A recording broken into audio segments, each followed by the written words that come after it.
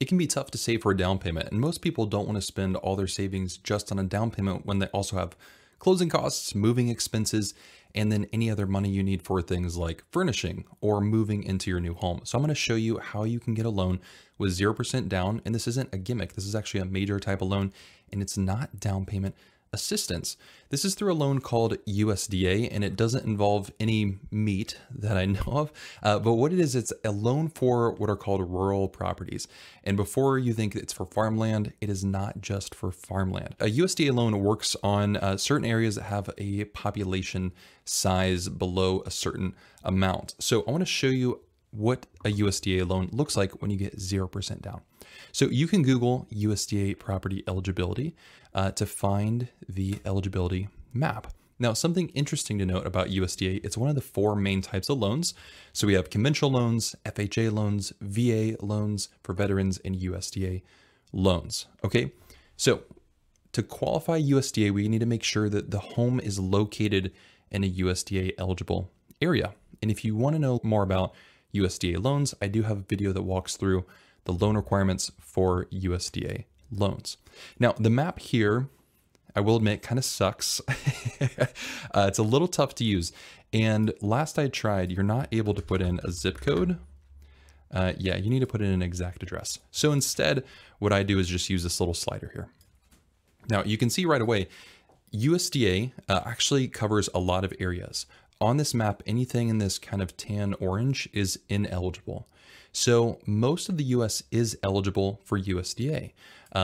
What I've found is most people can extend their commute by maybe 10 to 30 minutes. And I know 30 minutes gets on the high end to extend the commute, but if you're able to get into a home quicker and that's your goal, USDA allows you to do that. So we're gonna look in Dayton, since that's where I am located. So let's zoom in here really quickly. Let's say that you are wanting to move to Dayton. You want to live in Dayton. Your job is in Dayton, right here. Now, obviously, everything here in the orange is ineligible for USDA.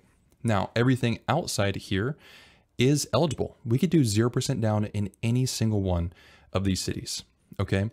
So what a lot of people will do around here is they might look at someplace like Tip City. So they can't find a home in Dayton for 0% down, but any home up here in Tip City qualifies for 0% down as long as you qualify for a USDA loan. Now, a quick note before we go into the income limits here and the qualifications for USDA is that if you're looking for a helpful real estate agent or helpful loan officer, I have a link in the description for a referral program. We've helped thousands of people take the next step into connecting with a real estate agent or connecting with a loan officer to get their pre-approval started. So let's take a look here at Zillow really quickly. I'm going to look at Dayton and let's pull up a map. Wow, what took me to Daytona Beach, Florida? That is definitely not it. There's definitely more beaches there though. Okay, so plenty of homes in Dayton here. We want to look up here in Tip City. All right. Now, something we need to know first before we look at some of these homes is USDA doesn't have a loan limit. Instead, they have an income limit that changes based on the county that you're in. So we're going to use this same web page here for USDA and go to income eligibility. Once you're here, we'll go ahead and pick the state and the county. Okay, then you're going to put in how many people are in the household. Let's say there are 2, no one under 18. We'll click next. And they make you put in your income. You can put in anything in here and it will show you the maximum for your county. I'm going to go ahead and click finish.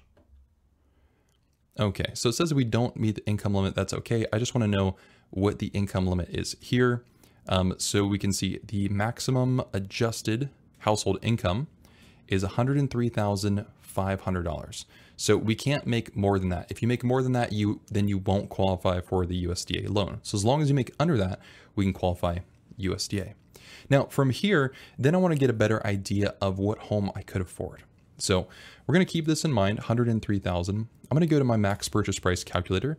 What this does is it takes your scenario and it will help you find what an estimated maximum purchase price is, along with the monthly payment, closing costs, and walk you through all of the numbers there.